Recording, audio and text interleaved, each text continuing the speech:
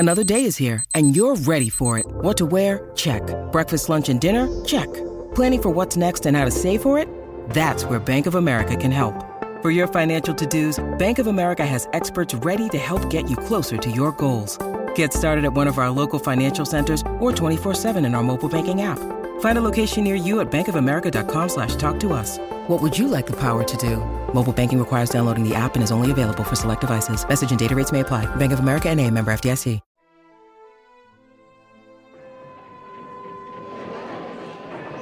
Hurry, hurry, hurry to Monday Matinee on the Mutual Audio Network.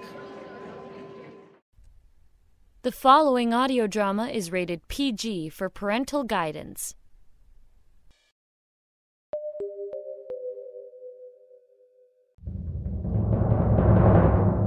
It's Season 13 of the Sonic Summerstock Playhouse.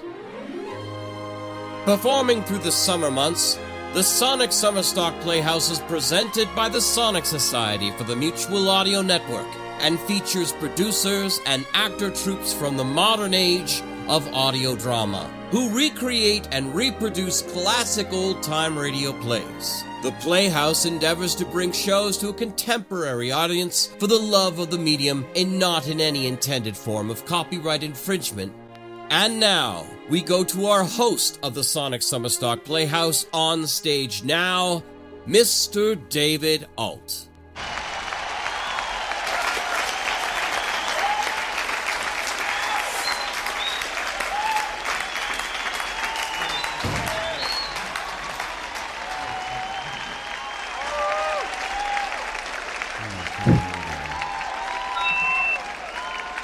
Hello and welcome, ladies and gentlemen. Yes, hello. Yes, thank you. Yes, this is our first day of Sonic Summerstock 2022, our 13th annual season in the historic Halifax Playhouse. I hope you're enjoying the comfortable seating and can see everything from your raked vantage points. I am David Alt, and this hallowed stage on which I stand has been our glorious foundation for some of the world's greatest writers, producers, and of course acting troupes of the modern age of audio drama. Originally born as radio drama from nearly 100 years ago with A Comedy of Danger by Richard Hughes, also performed here by the Amigos, Sonic Summerstock Playhouse is our seasonal festival to sound. Science fiction, fantasy, comedy and drama, westerns and classics, mystery and murder. The Playhouse has been home to all, and as your host this year again, yes, thank you, yes, this year we have a special format. As different from every year, we have such a collection of incredible features. This year we will have an intermission between Acts 1 and 2, so please make good use of the snack and wine bar during our brief breaks in the drama. And so it is my duty and pleasure to present to you our first feature of the Sonic Summerstock Playhouse's 13th season. From Pete Lutz and the Narada Radio Company plays the Caine Mutiny Court-Martial, Act 1. This is the BBC Home Service. Sunday Night Theatre. We present a dramatisation of the Caine Mutiny Court-Martial, the stage play by Herman Wouk, based on his Pulitzer Prize-winning novel. The action takes place in a military courtroom in San Francisco, California, USA, close to the end of the Second World War in 1945. The court is in recess, and the accused, Navy Lieutenant Stephen Marek, sits at the defence table with his attorney, Navy Flight Lieutenant Barney Greenwald. The Caine Mutiny Court-Martial. Act 1.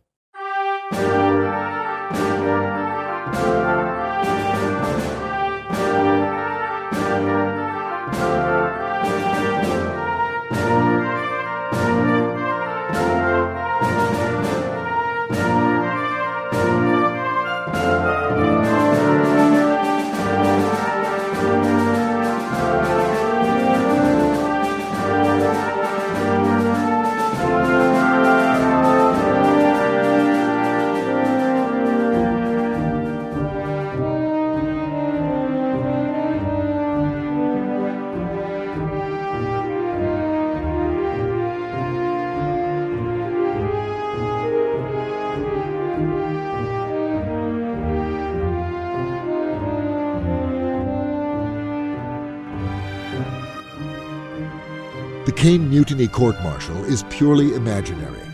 No ship named USS Caine ever existed. The records show no instance of a U.S. Navy captain relieved at sea under Navy Regulations Articles 184 to 186. The fictitious figure of the deposed captain was derived from a study of psychoneurotic case histories and is not a portrait of a real military person or type. While court-martial regulations have been extensively revised since the Second World War, the trial depicted herein takes place according to instructions then in force.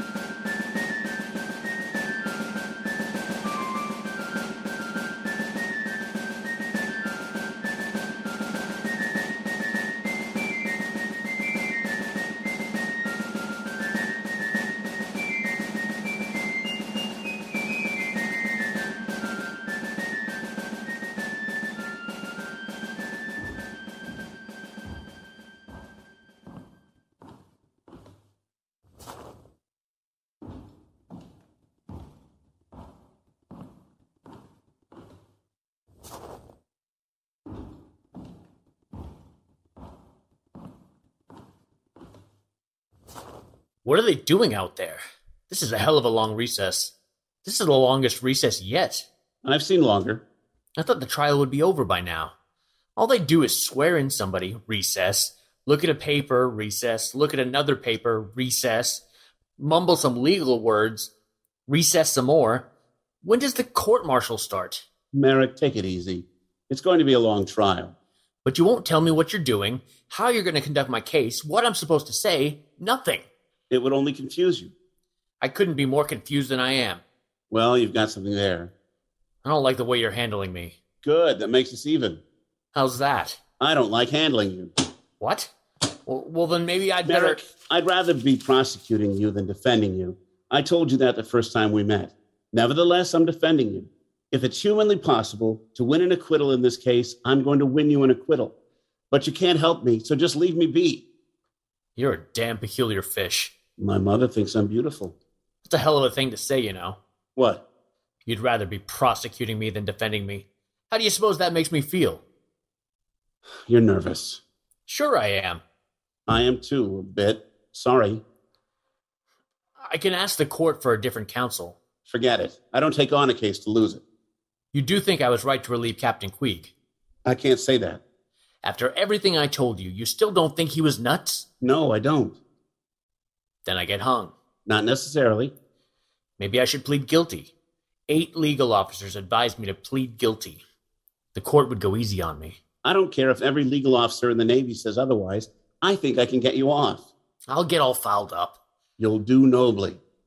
You may come out of this a great naval hero. Greenwald, is there something eating you? I don't know. I'm a damn good lawyer, Merrick, and I'm a pretty poor flyer. Took quite a shellacking at flight school from snotty ensign instructors 4 or 5 years younger than me. I didn't like it. Baby-faced kids couldn't do such things to Greenwald, the hotshot lawyer. I used to daydream about a court-martial coming up on that base, and some poor Joe would need defending, and I'd step in and take over and twist the Navy's arm and make it holler uncle. Now, here's my dream come true. You know something? I don't look forward to twisting the Navy's arm. Not one bit. Scared of the brass, eh? Worse. What? Respectful.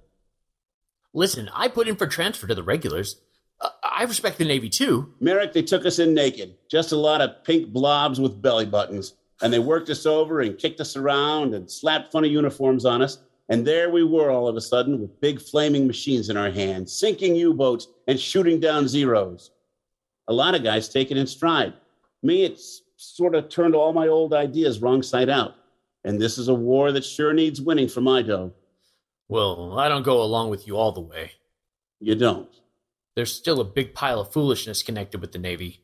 In fact, I sometimes think the Navy is a master plan designed by geniuses for execution by idiots. You think what? The Navy is a master plan designed by geniuses for execution by idiots? Where'd you hear that? Couldn't I have just made it up? You could just have made up the Gettysburg Address, too. Where'd you hear it? Well, as a matter of fact, it's one of Tom Kiefer's favorite cracks. Yes. You echo your novelist friend quite a bit, don't you? Tom's got the keenest mind on the ship. About the keenest I've ever run into. He's keen, all right. I'm sure glad Tom is going to testify. You are? Hell, he knows everything Captain Quigg did. He knows psychiatry. I'm a stoop about those things. I'll follow myself up. Tom Kiefer can tell the thing straight.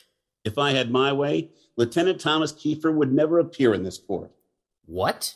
He's not going to do you any good on the witness stand, Merrick. You mark my words. One man I'd really enjoy prosecuting is Mr. Thomas Kiefer, the eminent novelist. Greenwald, you're not to go pinning anything on Tom Kiefer.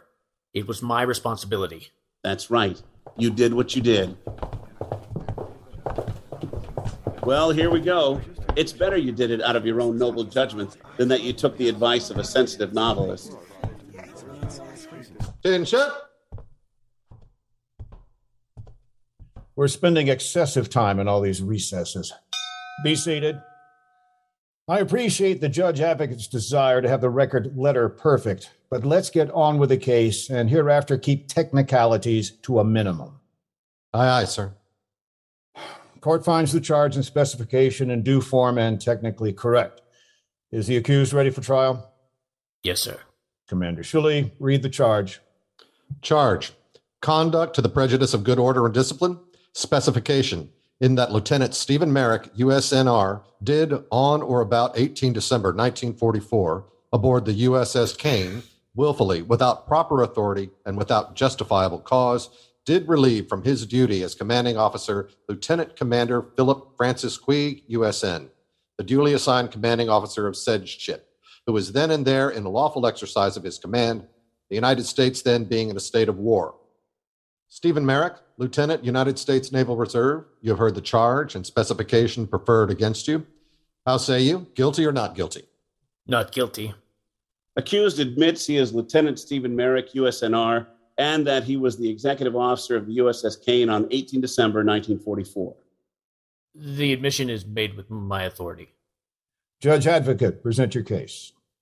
Orderly, call Lieutenant Commander Quigg. Aye, sir.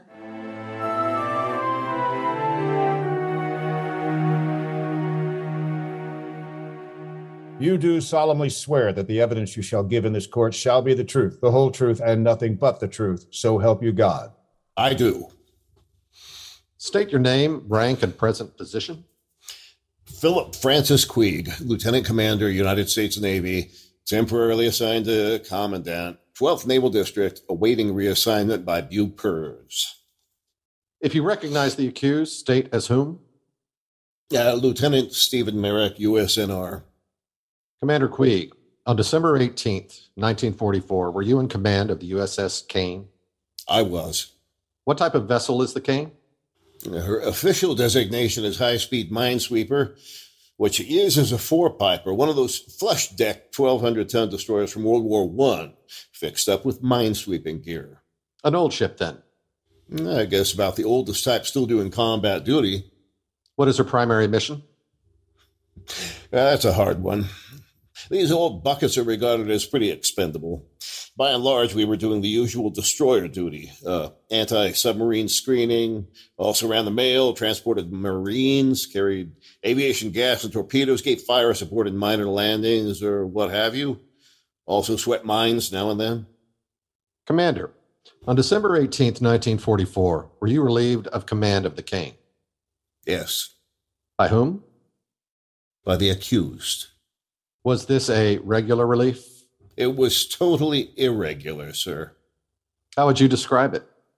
Well, the most charitable description would be that it was an incident, a regrettable incident of temporary and total collapse of military discipline.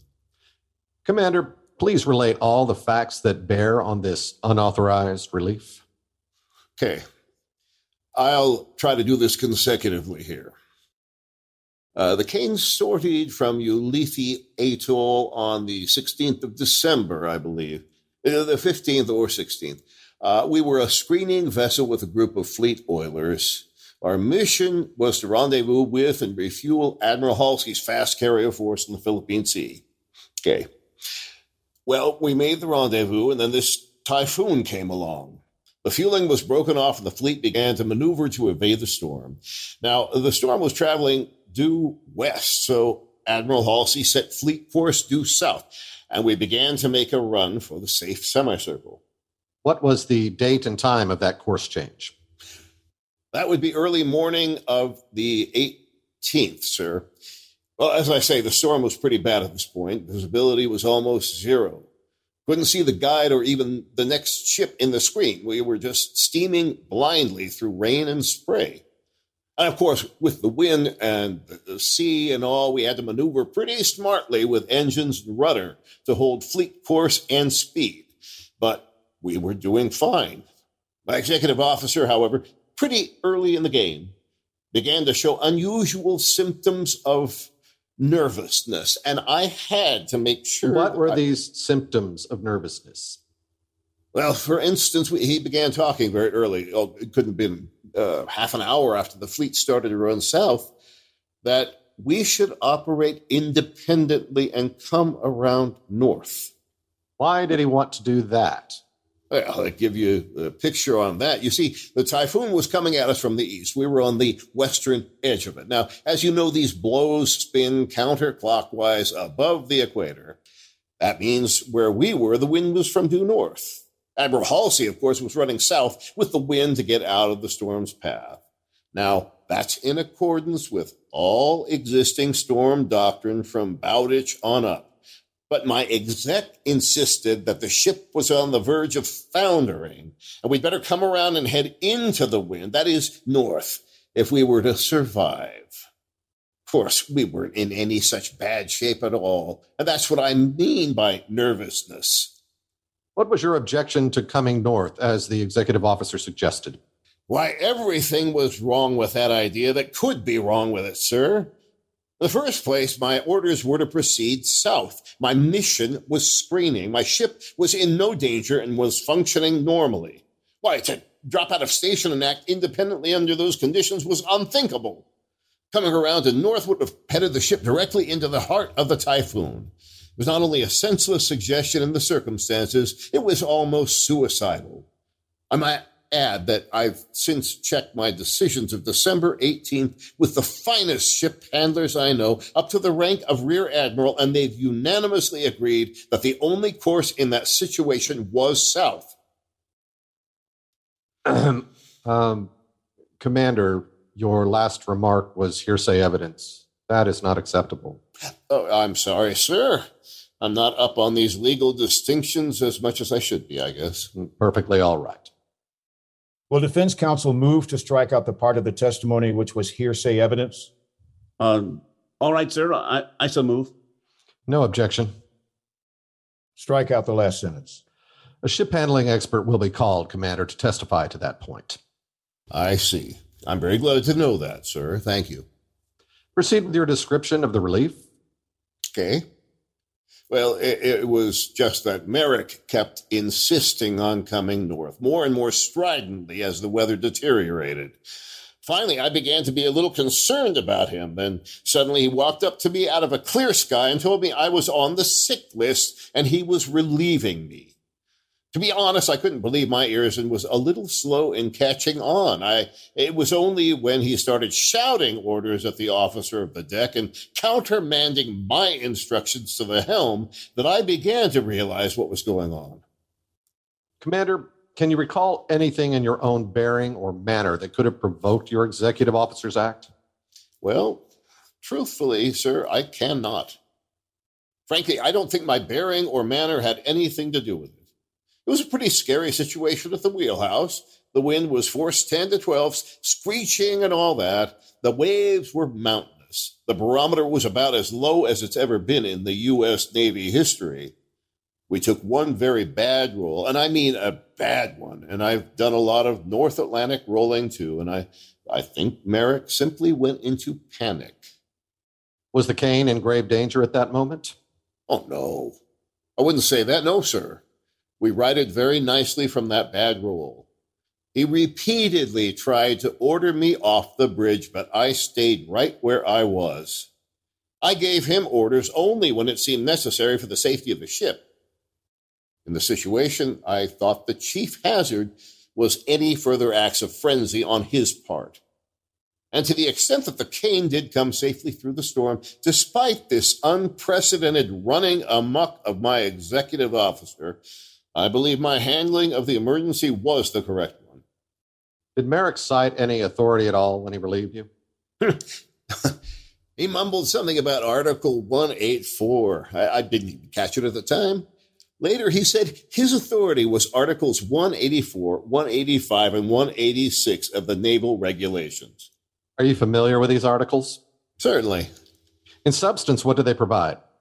Well, as I understand it, they make it possible for an executive officer to take over in an emergency, a highly unusual emergency where the captain is, well, frankly, where the captain's gone absolutely and hopelessly loony.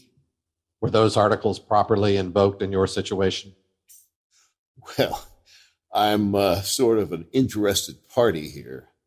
But you won't have to take my word for it. I was successfully conning my ship through a typhoon. Fortunately, there are 130 witnesses to that fact. Every man who was aboard that ship. There again, sir, you're testifying to the conclusions of others? Sorry. I'm obviously no legal expert. I'll withdraw that last sentence. Stenographer, strike the last sentence of the answer from the record. Aye, sir. Have you ever been mentally ill, sir? No, sir. Were you ill in any way when Mr. Merrick relieved you? I was not. Did you warn your executive officer of the consequences of his act?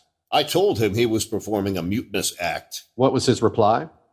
That he expected to be court-martialed, but he was going to retain command anyway. What was the attitude of Lieutenant Junior Grade Keith, the officer of the deck? He was in a state of panic as bad as Merrick's. What was the attitude of the helmsman? Stillwell was emotionally unbalanced, and for some reason was very devoted to Mr. Keith. They both backed up Merrick. Is there anything else, Commander Queeg, that you care to state in connection with the events of 18 December aboard the Caine? Well, I have thought a lot about it all, of course. It's the gravest occurrence in my career, and the only questionable one that I'm aware of. It was an unfortunate freak accident. If the OOD had been anyone but this immature Keith, and the helmsman anyone but Stillwell, I don't think it would have happened.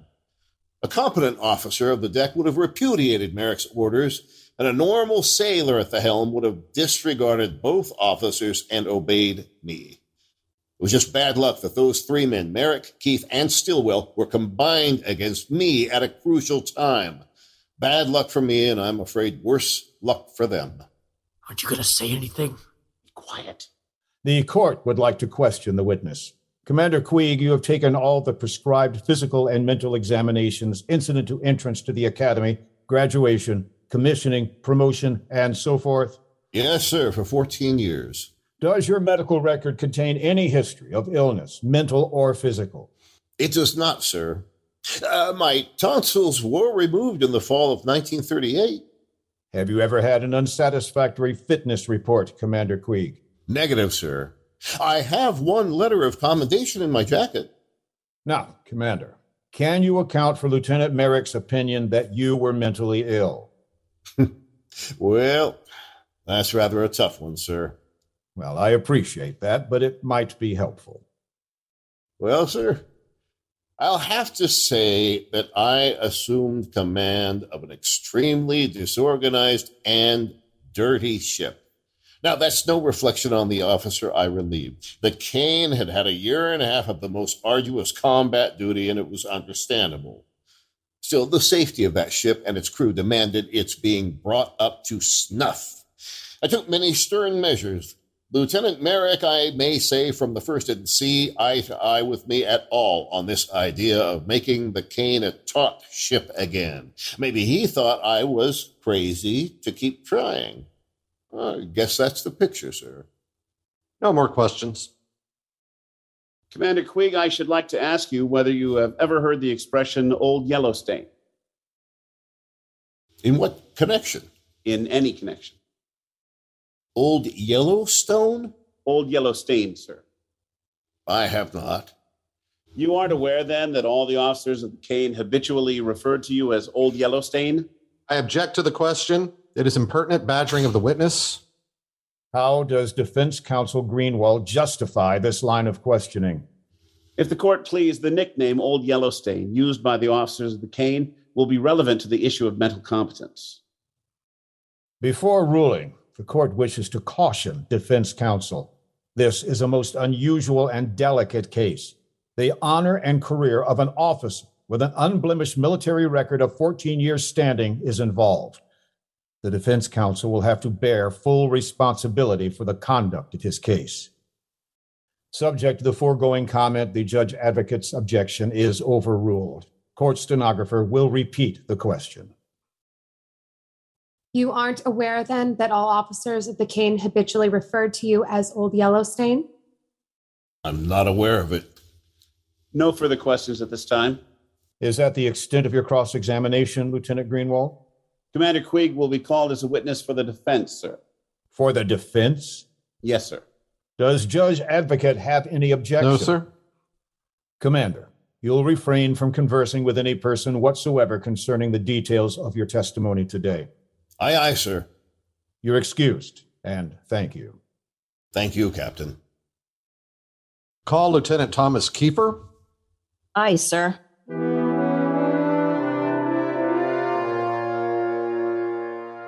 You do solemnly swear that the evidence you shall give in this court shall be the truth, the whole truth, and nothing but the truth, so help you God. I do so swear. State your name, rank, and present station. Thomas Kiefer, Lieutenant, USNR, Communication Officer of the USS Caine. If you recognize the accused, state as whom. Steve Merrick, Lieutenant Stephen Merrick, Executive Officer of the Caine. What is your occupation in civilian life? I am a writer. And has your work been published? A number of my short stories have been published, yes, sir, in national magazines. Have you done any writing in your spare time while in service? Yes, I've completed half a war novel. What is the title? Multitudes, Multitudes. What was that? Multitudes, Multitudes, sir.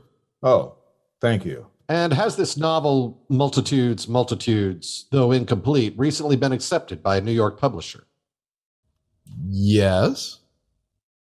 I'm asking these questions to establish your reliability as an observer of personalities. I understand, sir. Now, Lieutenant Kiefer, were you serving aboard the Caine in your present capacity on December 18th, 1944? Yes, sir. Was Captain Quigg relieved of command on that date? He was, sir. By whom? The accused. Describe how you learned that the captain had been relieved. Well, Mr. Merrick passed the word over the loudspeakers for all the officers to lay up to the wheelhouse. When we got there, he told us that the captain was sick and he had assumed command. Did Captain Quigg show any external signs of being sick? Well, at the height of a typhoon, nobody aboard a four-piper looks very well. What? Shh, keep calm. Was he raving or foaming? No. Did he look any worse than, say, Lieutenant Keith? No, sir. Or Merrick? We were all tired, dripping, and knocked out. Mr. Kiefer, did you make any effort to persuade Merrick to restore Quigg to command? I did not. Didn't you feel the seriousness of the situation? I certainly did, sir. Why did you take no remedial action? I wasn't present when the captain was relieved. Merrick was in full command. The entire ship was obeying his orders. I decided that for the safety of the ship, my best course was to obey his orders. That's what I did. Mr. Kiefer, were you aboard the Caine throughout the period when Captain Quigg was in command? Yes. Did you ever observe any evidence of insanity in him? I don't. I can't answer that question, not being a psychiatrist. Well, surely now, Mr. Kiefer, as a writer, you're not wholly ignorant of such matters. Well, I hope not wholly ignorant. No, sir. What, for instance, is the Rorschach test? I believe that's the ink blot test. The analyst detects psychopathic tendencies in a person by showing him ink blots and getting the person to say what the shapes resemble.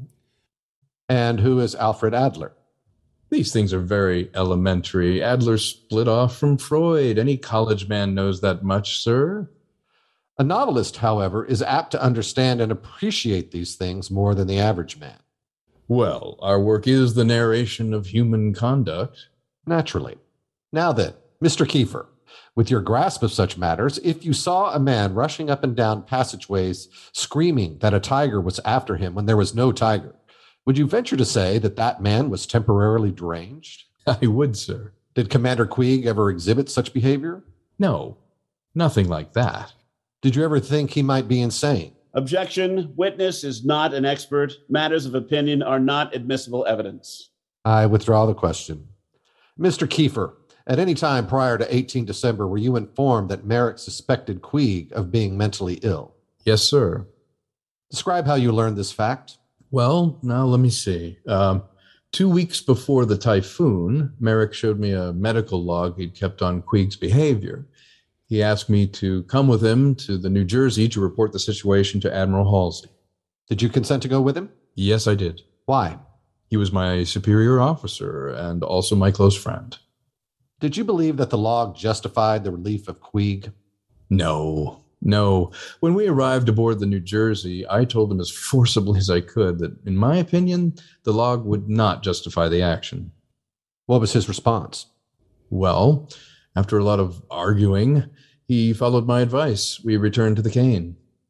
Were you surprised 2 weeks later when he relieved the captain? I was flabbergasted. Were you pleased, Mr. Kiefer? I was badly disturbed. I anticipated that at best he would be involved in grave difficulties. I thought it was a terrible situation. No further questions. Your witness. No questions. Does the defense intend to recall the witness at a later time? No, sir. No cross-examination of this highly material witness? No, sir. The court will question the witness. Mr. Kiefer, now as to this so-called medical log, the facts it contained, which convinced Lieutenant Merrick that he should report the captain to Admiral Halsey, didn't convince you. Is that right? They did not, sir. Why not? Sir, it's not something a layman can intelligently discuss. You stated you're a close friend of Mr. Merrick. Yes, sir. This court is trying to find out, among other things, any possible extenuating circumstances for his acts. Did this medical log merely indicate to you that Captain Queeg was a highly normal and competent officer? Sir, speaking from ignorance, it's always seemed to me that mental disability was a relative thing. Captain Queeg was a very strict disciplinarian and extremely meticulous in hunting down the smallest matters. He was not the easiest person in the world to reason with. There were several occasions when I thought he bore down too hard and spent excessive time on small matters.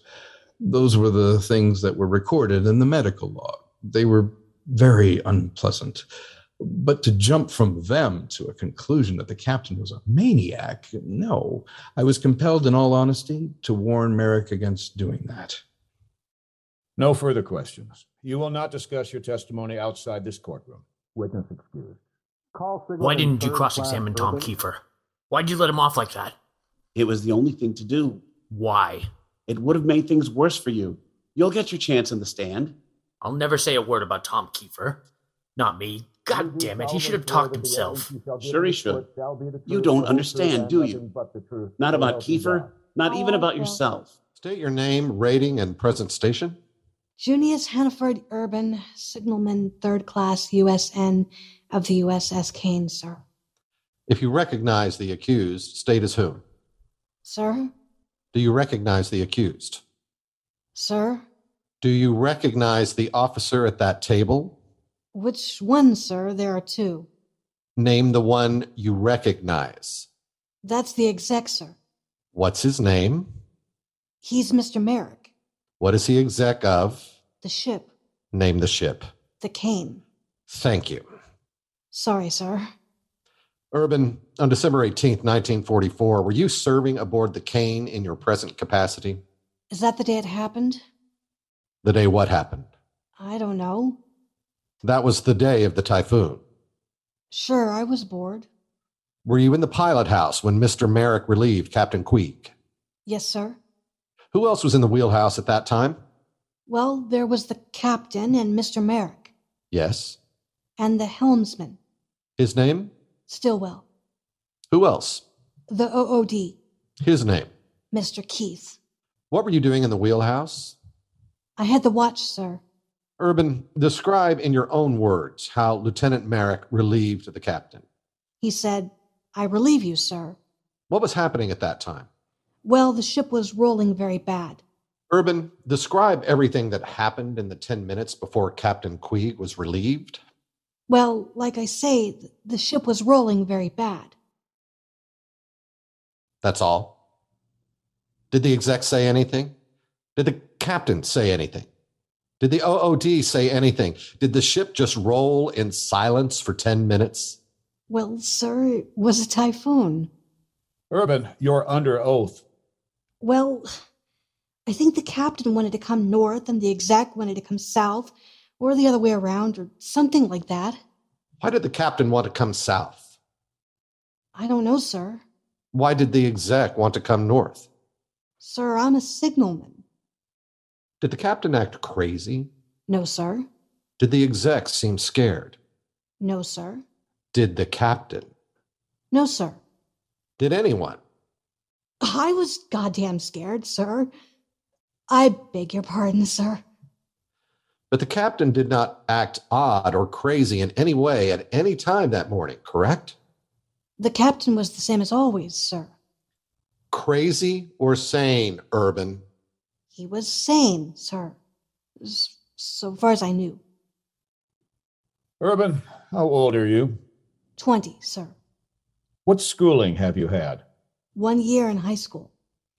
Have you been telling the whole truth here, or haven't you? Sir, the signalman isn't supposed to listen to arguments between the captain and the exec. Did you like the captain? Sure, I liked him, sir. Continue your examination. No further questions. Your witness. Urban, were you aboard when the Caine cut her own tow cable the time she was towing targets outside Pearl Harbor? Yes, sir. What were you doing at the time that it happened?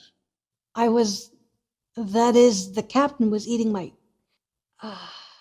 bawling me out on the bridge, sir. What for? My shirt tail was out. Was the captain very strict on the subject of shirt tails? Sir, he was not on... Yes, sir. He was very strict on shirt tails, sir. And while the captain was discussing your shirt tail, the ship went right around in a circle and steamed over its own tow line? Is that the way it happened? Object to this line of questioning. Counsel has tricked the witness with leading questions into asserting as a fact that the Caine cut a tow line, a material point that was not touched upon in direct examination. Please the court, the witness stated he had never seen the captain do anything crazy. I am attempting to refute this. Defense counsel will have the opportunity to originate evidence later. Objection sustained. Cross-examination thus far will be stricken from the record. Urban, what is a paranoid personality? Huh? What is a paranoid personality?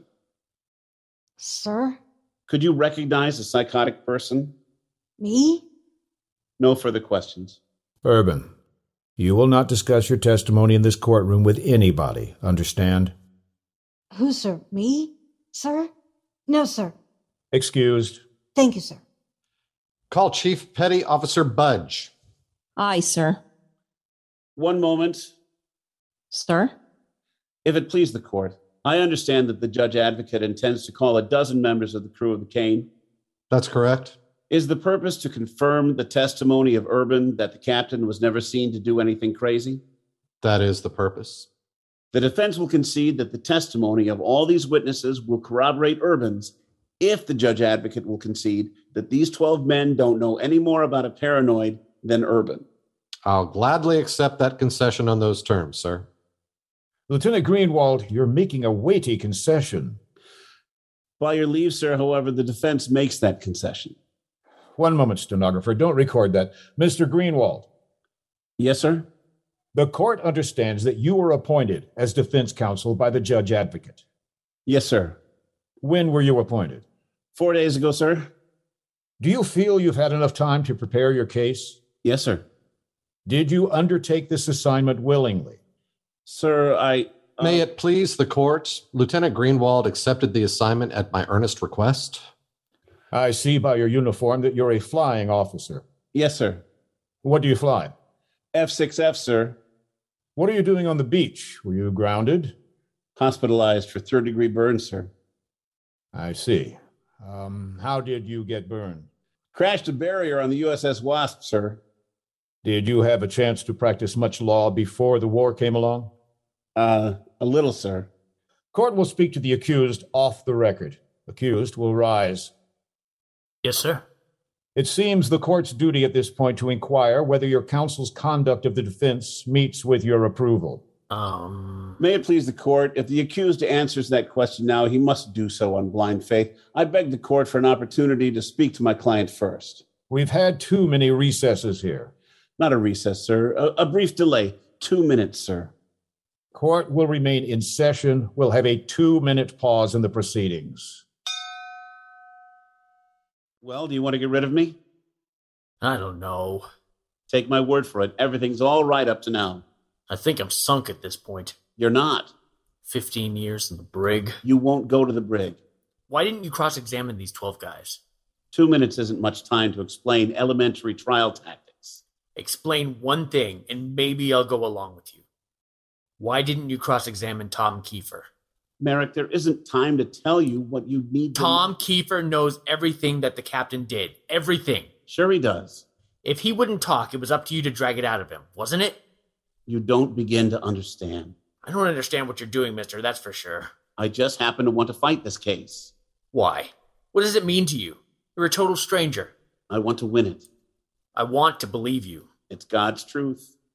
You say you'd rather be prosecuting me than defending me. Maybe this is your screwy way of prosecuting me. All right. Listen carefully. Implicating Kiefer harms you. What? 2 disgruntled bastards instead of 1 heroic exec. Huh? I've got a chance with the lone heroic exec. Making that picture stick is my only chance to win for you. What's going Please on try here, to let Jack? that sink in, Where'd Merrick. you get this bird? Sir, Barney Greenwald and I went to Georgetown Law together. Before the war, he was one of the most successful young lawyers in Washington. He was? Don't you think he's putting on a damned odd show? Well, yes, sir. But he has a reputation for defending the underdogs, sir. He used to handle Indian cases back in Washington, where Indians were getting pushed around by the officials and didn't charge for it. Jewish fellow, isn't he? Yes, sir. Barney's Jewish. Well, maybe he's a hell of a lot smarter than he seems. The court again asks the accused, are you satisfied? I'm satisfied, sir. Court will not reopen this question. I understand, sir. I'm satisfied with Lieutenant Greenwald. Proceed with your case, Commander Shalit. Call Lieutenant Keith. Aye, aye, sir.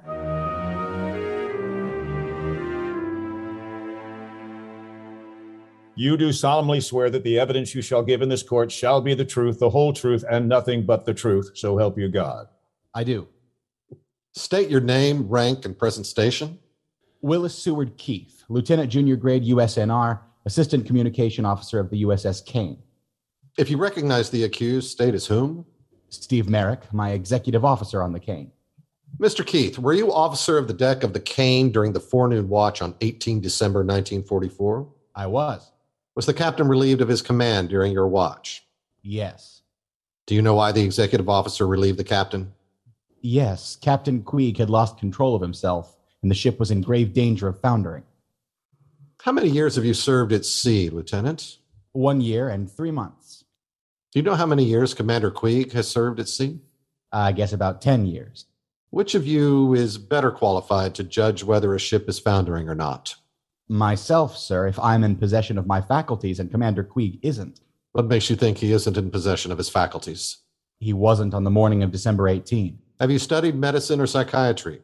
No. Did the captain foam or rave or make insane gestures? No, but what he did do was just as bad. Clarify that a bit, if you will. His orders were vague and sluggish and not appropriate. He insisted on going south when we had a north wind of 90 miles an hour behind us. With a stern wind that strong, the ship couldn't be controlled. In your expert opinion as a ship handler, that is. Steve Merrick thought so, and he's an expert ship handler. Were you wholeheartedly loyal to your captain or antagonistic to him prior to 18 December? I was antagonistic to Captain Queeg at certain isolated times. At what isolated times were you antagonistic? When Captain Queeg maltreated the men, I opposed him. When did the captain ever maltreat the men? Well, for one thing, he systematically persecuted Gunner's Mate Second Class Stillwell. In what way? First, he restricted him to the ship for 6 months for reading on watch. He refused to grant him leave in the States when we were back here in December 43. The man was getting anonymous letters about his wife's infidelity. Merrick gave Stillwell a 72-hour emergency leave, and he returned a few hours late. You say Merrick gave Stillwell a pass. Did Merrick know the captain had denied leave to Stillwell? Yes, sir. Did Merrick check with the captain before issuing this pass? No, sir. Are you testifying, Mr. Keith, that Merrick deliberately violated his captain's orders? Well, I mean, it was my fault, actually. I begged him to. I was morale officer, and I thought the man's morale. Mr. Keith, we now have your testimony that you and Merrick and Stillwell connived to circumvent an express order of your commanding officer a whole year before the typhoon of 18 December. Now, please tell the court any other instances of maltreatment that occur to you. He cut off the movies for 6 months just because he wasn't invited to a showing by mistake. He cut off the water at the equator because he said the men were using too much and had to be taught a lesson. Mr. Keith, did the captain ever issue rules or punishments not permitted by regulations? He never did anything not allowed by regulations. You didn't like the captain, did you, Lieutenant? I did at first very much. But I gradually realized that he was a petty tyrant and utterly incompetent. Did you think he was insane, too? Not until the day of the typhoon. Very well. Come to the day of the typhoon. Was your decision to obey Merrick based on your judgment that the captain had gone mad, or was it based on your hatred of Captain Queeg? I just don't remember my state of mind that long ago. No further questions. Mr. Keith, you have stated you disliked Captain Queeg. I did dislike him. Did you state under direct examination all your reasons for disliking him? Not at all. State the rest of your reasons now, please. Well, for one thing, he extorted $100 from me. Objection. The issue in this case is not whether Captain Queeg was a model officer, but whether he was insane on 18 December. Defense counsel hasn't even touched this issue. Please, the court, this will bear directly on the mental fitness of Captain Queeg to command a naval vessel. And as evidence, it is nothing but clarification of Keith's dislike of his commanding officer, a fact established by the judge advocate at great pains in direct examination. The objection is overruled. Describe this so-called extortion, Mr. Keith. Well, this was back last December in San Francisco Bay. The captain had this big crate full of cheap tax-free whiskey from Pearl Harbor that he wanted to sneak into Oakland. He appointed me boat officer, and a working party started to load the crate into the gig. It was terrifically heavy, and Captain Queeg got excited and screeched a whole bunch of contradictory orders. The sailors got rattled and dropped the crate into the water. It sank like a stone. And I was out $110. You mean the captain was? No, sir, I was. The captain informed me that I was responsible because I was boat officer in charge of the loading, and he asked me to think over what I ought to do about it. Well, I was supposed to go on leave the next day. My girl had flown out from New York to be with me, so I went to the captain and I apologized for my stupidity and said I'd like to pay for the lost crate. He took my money gladly, and then he signed my leave papers. What further reason did you have for disliking Queeg? My chief reason for disliking Captain Queeg was his cowardice in battle. What cowardice? He repeatedly ran from shore batteries. Objection. The counsel is originating evidence beyond the scope of direct examination. He is leading the witness into irresponsible libels of an officer of the Navy. Please, the court, the witness's dislike of Queeg was not only in the scope of direct examination, it was the key fact brought out. The witness has confessed ignorance of psychiatry. Things Queeg did, which caused the witness in his ignorance to dislike him, may in fact have been the helpless acts of a sick man. I respectfully urge my objection, sir. One moment. For the benefit of all parties, court will read from the Articles for the Department of the Navy on cowardice. The punishment of death or such other punishment as a court-martial may adjudge may be inflicted on any person in the naval service who in time of battle displays cowardice, negligence, or disaffection, or withdraws or keeps out of danger to which he should expose himself. The defense counsel and the witness are warned that they are on the most dangerous possible ground in charging an officer of the United States Navy with an offense punishable by death, and that, the most odious offense in military life, they take on themselves the heaviest responsibility. The court now asks defense counsel, in view of the foregoing, whether he desires to withdraw his question. I do not so desire, sir. The court asks the witness to state whether he desires to withdraw his answers. I do not so desire, sir. Court finds that the question is within the scope of direct examination and that the answer is material. The objection of the judge advocate is overruled. Proceed. Where and when did Captain Queeg run from shore batteries? Practically every time we heard gunfire from the beach. I guess the worst time was at Kwajalein. That's where he got the nickname, Old Yellowstain. What did this nickname, Old Yellowstain, imply? Well, cowardice, of course. It referred to a yellow dye marker he dropped over the side. Describe this Yellowstain incident.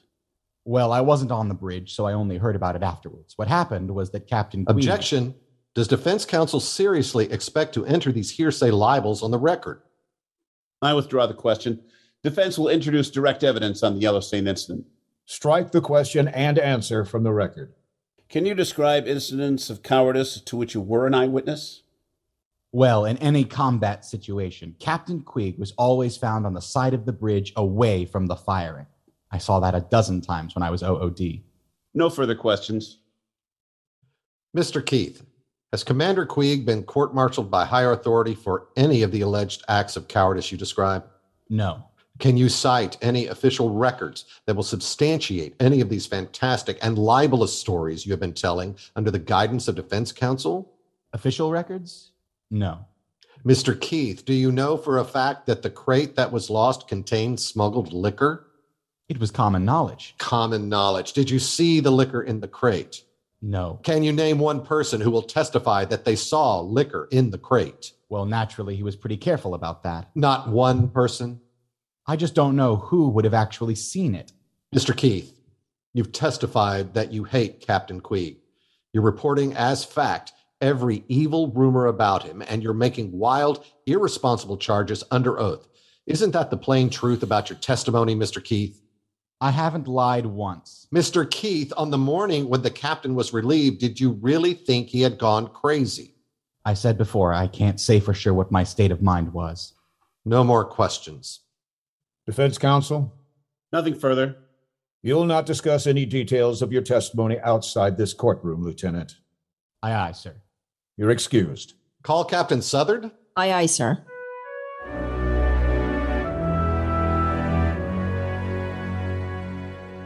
You do solemnly swear that the evidence you shall give in this court shall be the truth, the whole truth, and nothing but the truth, so help you God.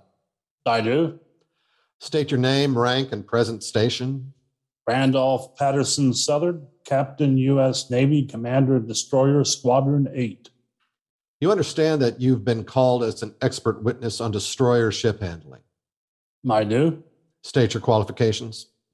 Some 20 years in destroyers, 10 years of commanding all types, from the World War I four-piper on up to the newest 2,200-tonner. Now, sir, I'm going to describe a hypothetical ship handling problem for your expert opinion. Very well. You're in command of a destroyer in the Philippine Sea. A typhoon blows up without warning, traveling west. You're directly in the path of it. The wind keeps increasing, its direction holding steady from the north. Soon, your wind is force 10 to 12, and your seas are mountainous. Under the circumstances, what would you do? I believe I'd execute the classic Navy maneuver known as getting the hell out of there. How would you go about that, Captain? Well, it's almost rule of thumb. You say winds from the north at 90 knots, the center of the typhoon coming at you from the west. Best course is south. You might have to head a couple of points one way or the other, depending on your seas, but there's only one way out of that mess, south. But then you have a terribly strong stern wind, don't you? What about it? Can a destroyer ride safely going downwind in such conditions? She'll ride just as well going downwind as upwind. In fact, with your high freeboard forward, the destroyer tends to back into the wind. Other things being equal, she'll do slightly better going downwind. How about turning north in those circumstances and heading into the wind? That would be dubious and dangerous. not to say idiotic. Why, Captain? You're heading yourself right back into the path of the typhoon. Unless you're interested in sinking, that's not smart. That's all, sir. Captain, have you ever conned a ship through the center of a typhoon? Negative. Been on the fringes often, but always managed to avoid the center. Have you ever commanded a destroyer minesweeper, sir? Negative. This case, sir, concerns a destroyer minesweeper at the center of a typhoon, and... I'm aware of that.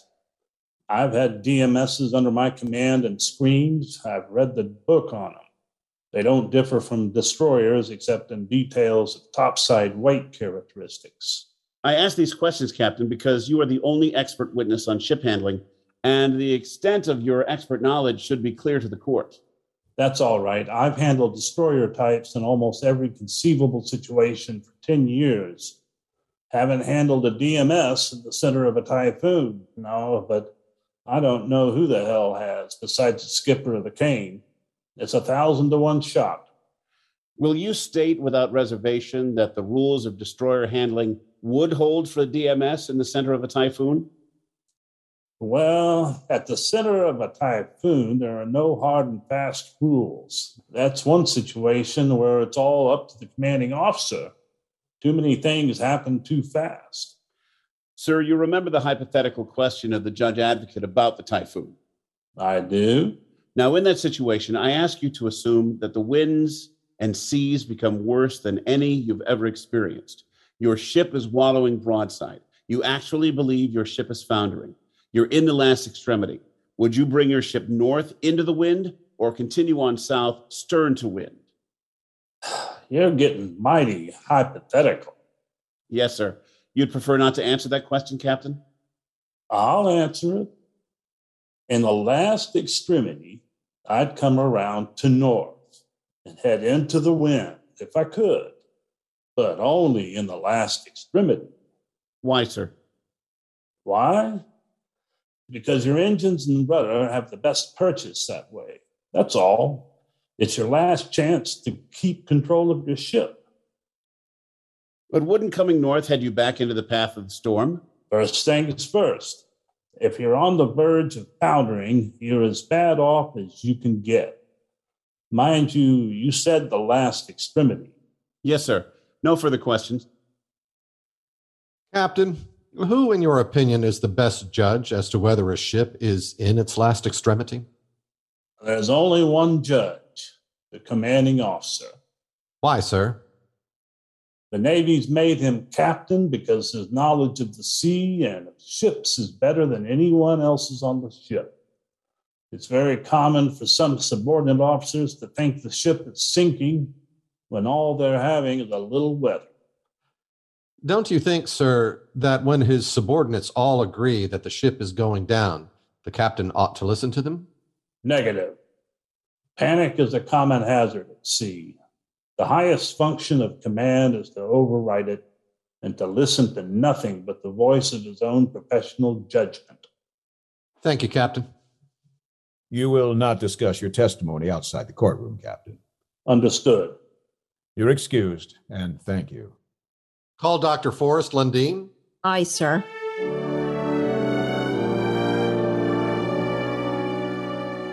You do solemnly swear that the evidence you shall give in this court shall be the truth, the whole truth, and nothing but the truth, so help you God. I do. State name, rank, and present station. Forrest Lundeen, MD, Captain, U.S. Navy, Head of Psychiatry, U.S. Naval Hospital, San Francisco. Were you the head of the medical board which examined Lieutenant Commander Queeg? I was. How long did your examination last, Doctor? We had the commander under constant observation and testing for 3 weeks. And what was the finding of the board?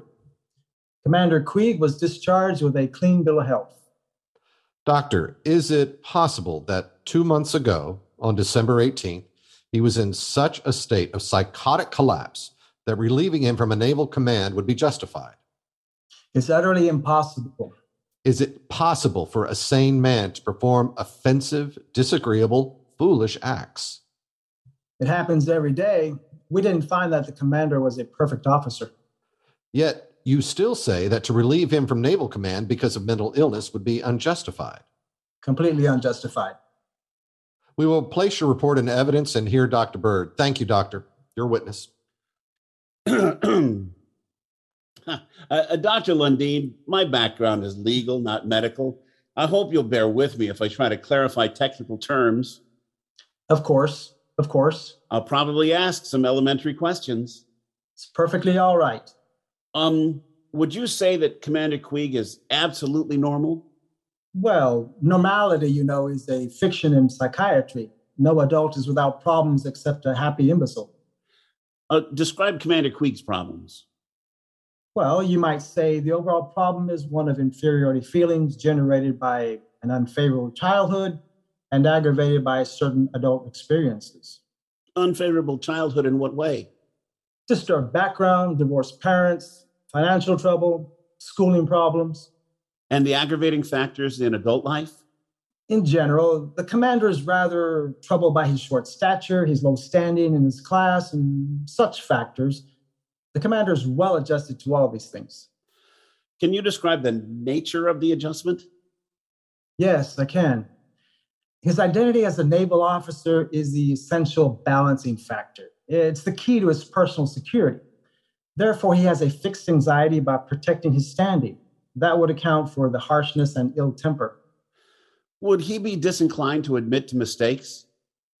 Yes. Of course, there's nothing unbalanced in that. Would he be a perfectionist? Such a personality would be. Suspicious of his subordinates? Inclined to hound them about small details? Any mistake of a subordinate is intolerable because it might endanger him. Yet he will not admit mistakes when he makes them himself. You might say he revises reality in his own mind so that he comes out blameless. Doctor, isn't distorting reality a symptom of mental illness? It's a question of degree. None of us wholly faces reality. But doesn't the commander distort reality more than, say, you do? That's his weakness. Other people have other weaknesses. It's definitely not disabling. If criticized from above, would he be inclined to think he was being unjustly persecuted?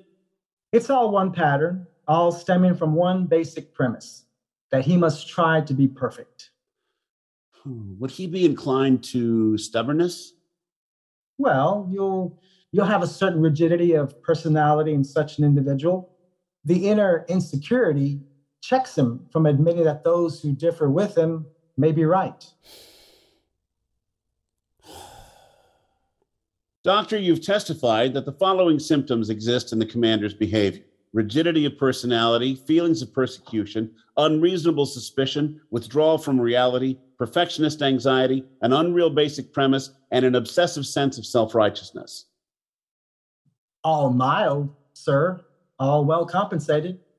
Yes, doctor. Is there an inclusive psychiatric term, one label for this syndrome? Syndrome? Who said anything about a syndrome?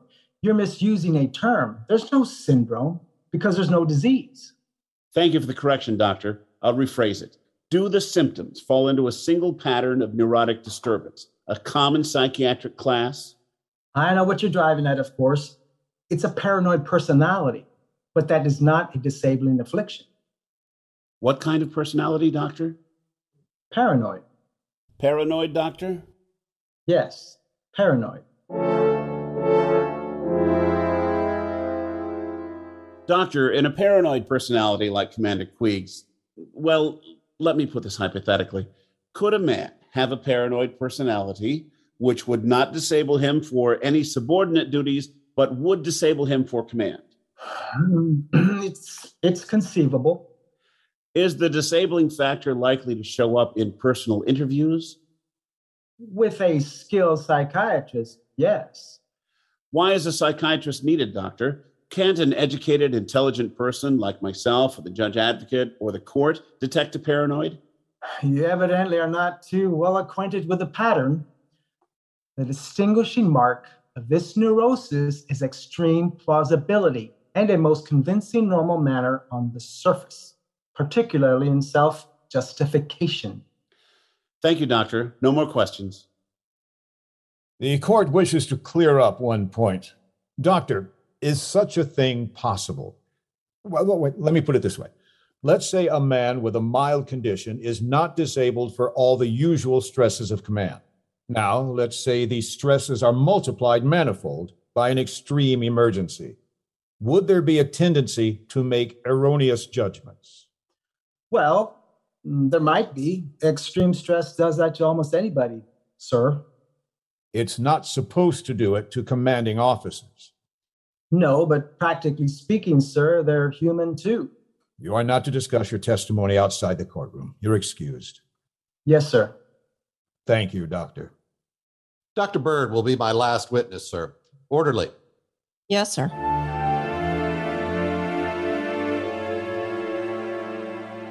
You do solemnly swear that the evidence you shall give in this court shall be the truth, the whole truth, and nothing but the truth, so help you God. I do. State your name, rank, and present station.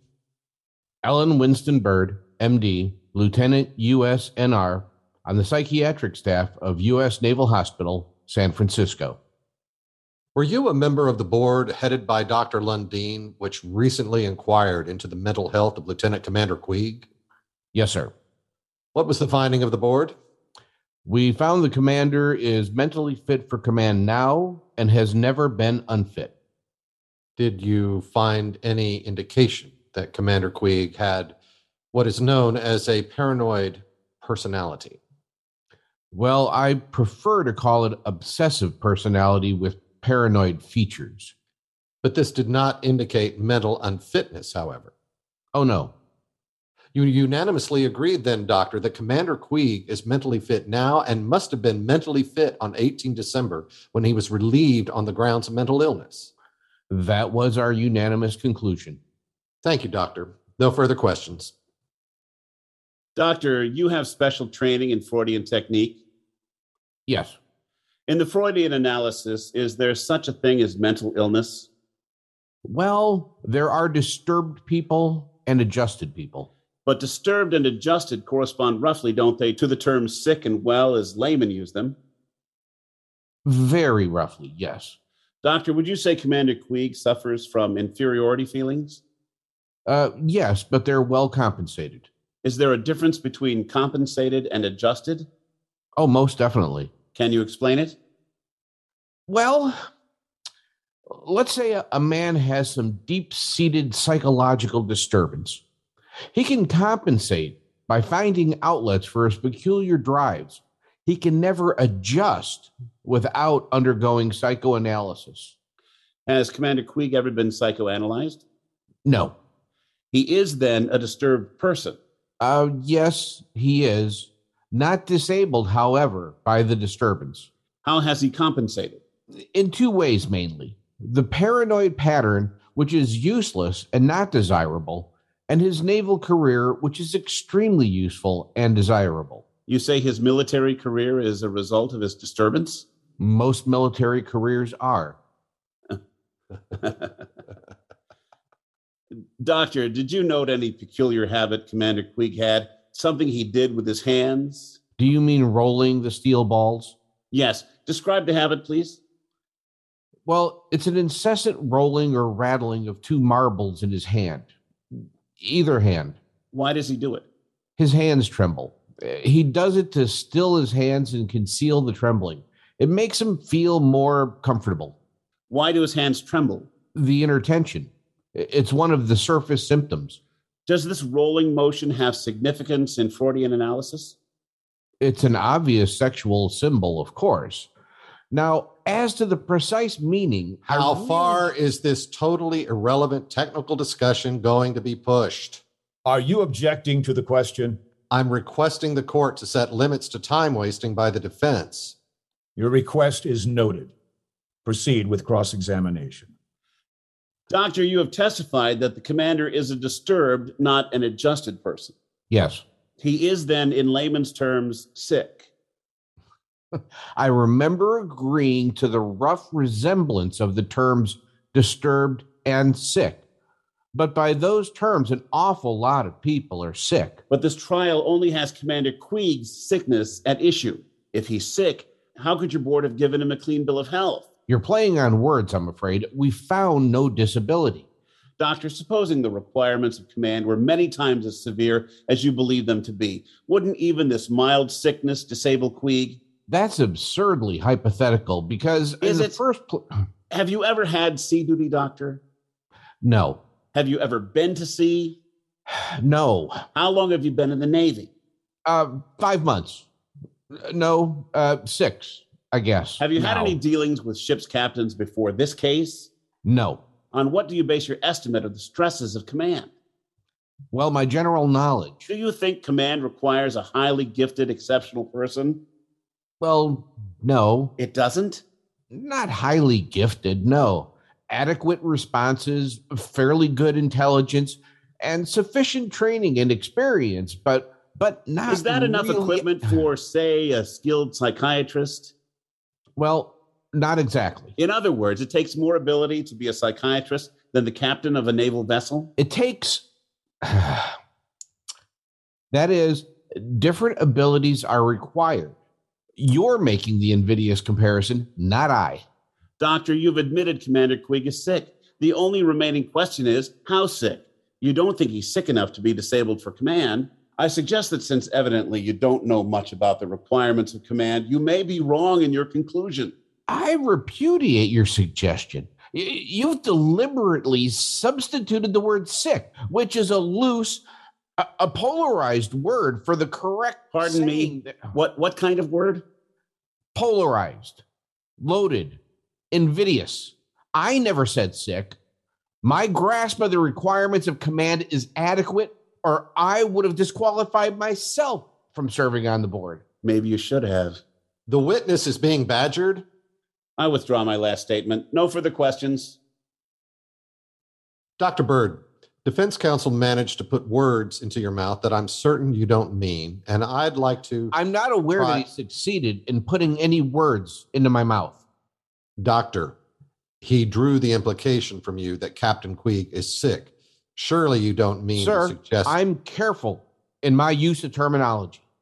I did not introduce the term sick. I don't regard it as a precise term. Nevertheless, if you're going to use such a loose term, Captain Queeg, like a vast number of seemingly healthy people, is sick. However, he is definitely not disabled for command, which is the only issue here.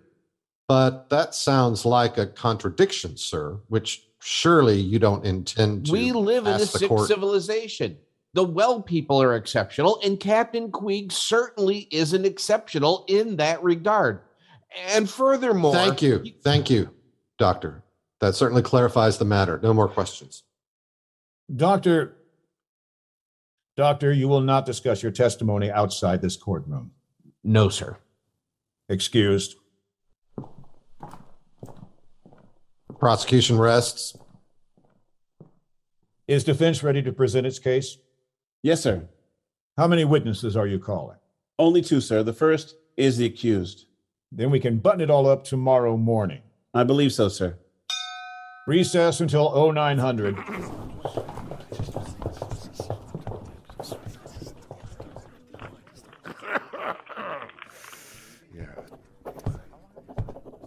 Quite a job you did on Dr. Bird. Thanks, Jack. Won't cut any ice. No? Captain Blakely's headed up a lot of these courts. He doesn't go for vaudeville. See you tomorrow. See you tomorrow.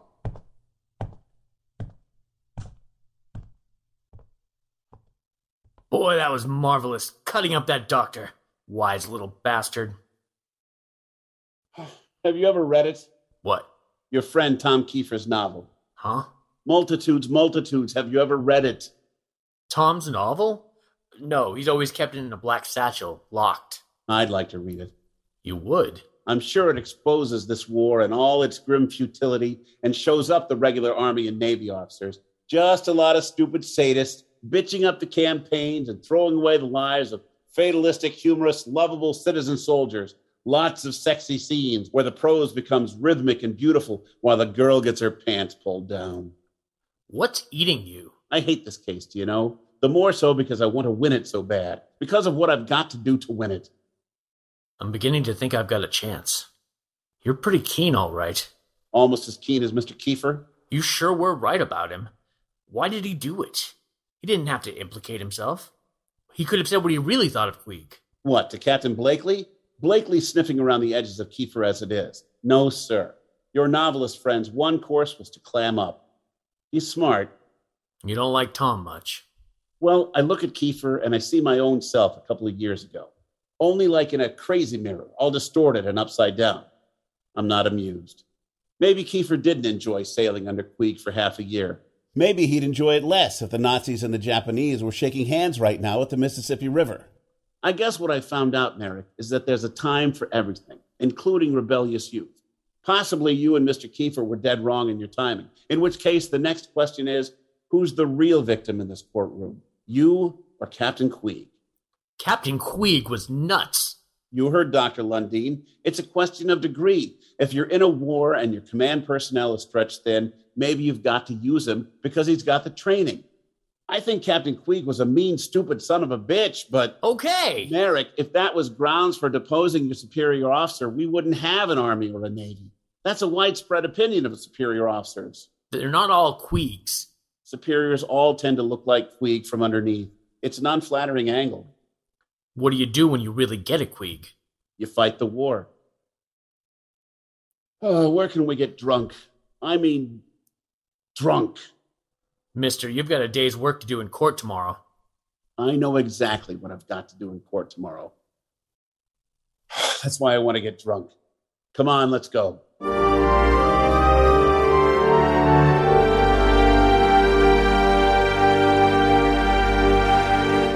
And that concludes Act 1 of the Caine Mutiny Court-Martial. Please return for Act 2 and our conclusion from the Sonic Summerstock Playhouse.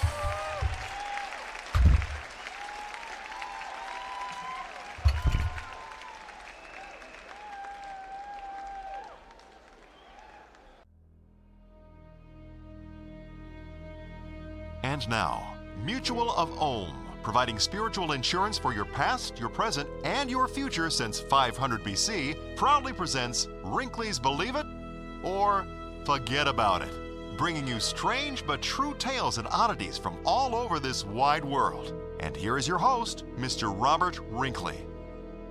Hello, I'm Robert Wrinkly. And lastly, here is the story of Johnny Warden of Halifax, Nova Scotia, who, as second mate of the cargo ship SS Mont Blanc, miraculously survived the explosion of that vessel on December 6, 1917, and the subsequent destruction of the Richmond district of Halifax, and the deaths of more than 2,000 Haligonians, by the simple miracle of having been in the bed of a prostitute in neighbouring Fort Sackville at the time. He was known as Lucky Jack for the rest of his life. He died in 1947 in Queens, New York, at the age of 62, interestingly enough, in the bed of another prostitute. Believe it or forget about it. I'm Robert Wrinkly. Ta-ta for now. You've been listening to a special feature of Potpourri Theater, Wrinkly's Believe It or Forget About It, brought to you by Mutual of Ohm, providing spiritual insurance for your past, your present, and your future since 500 BC. This is Gramercy Noun speaking. We return you now to our regularly scheduled program.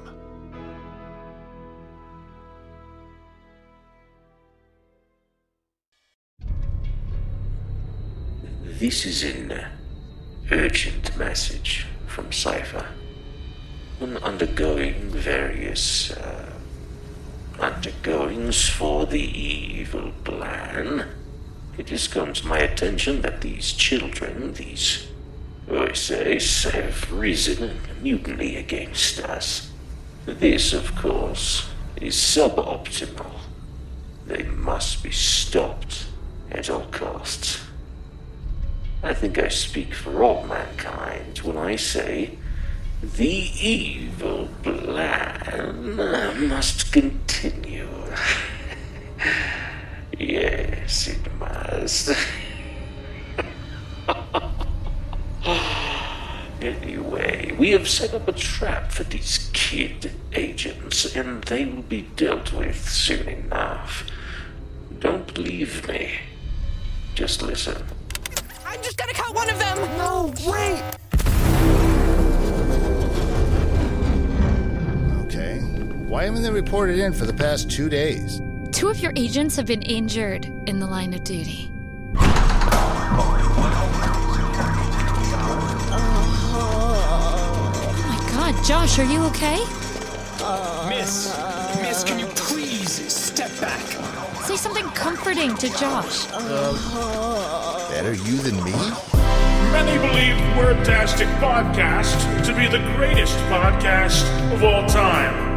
And Season 2 bears no exception. We'll have more action.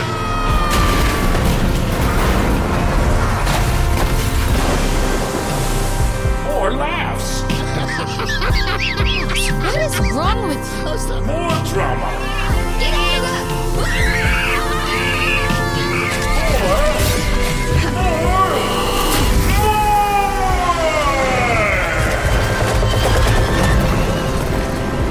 Oh man, we did it! We did it!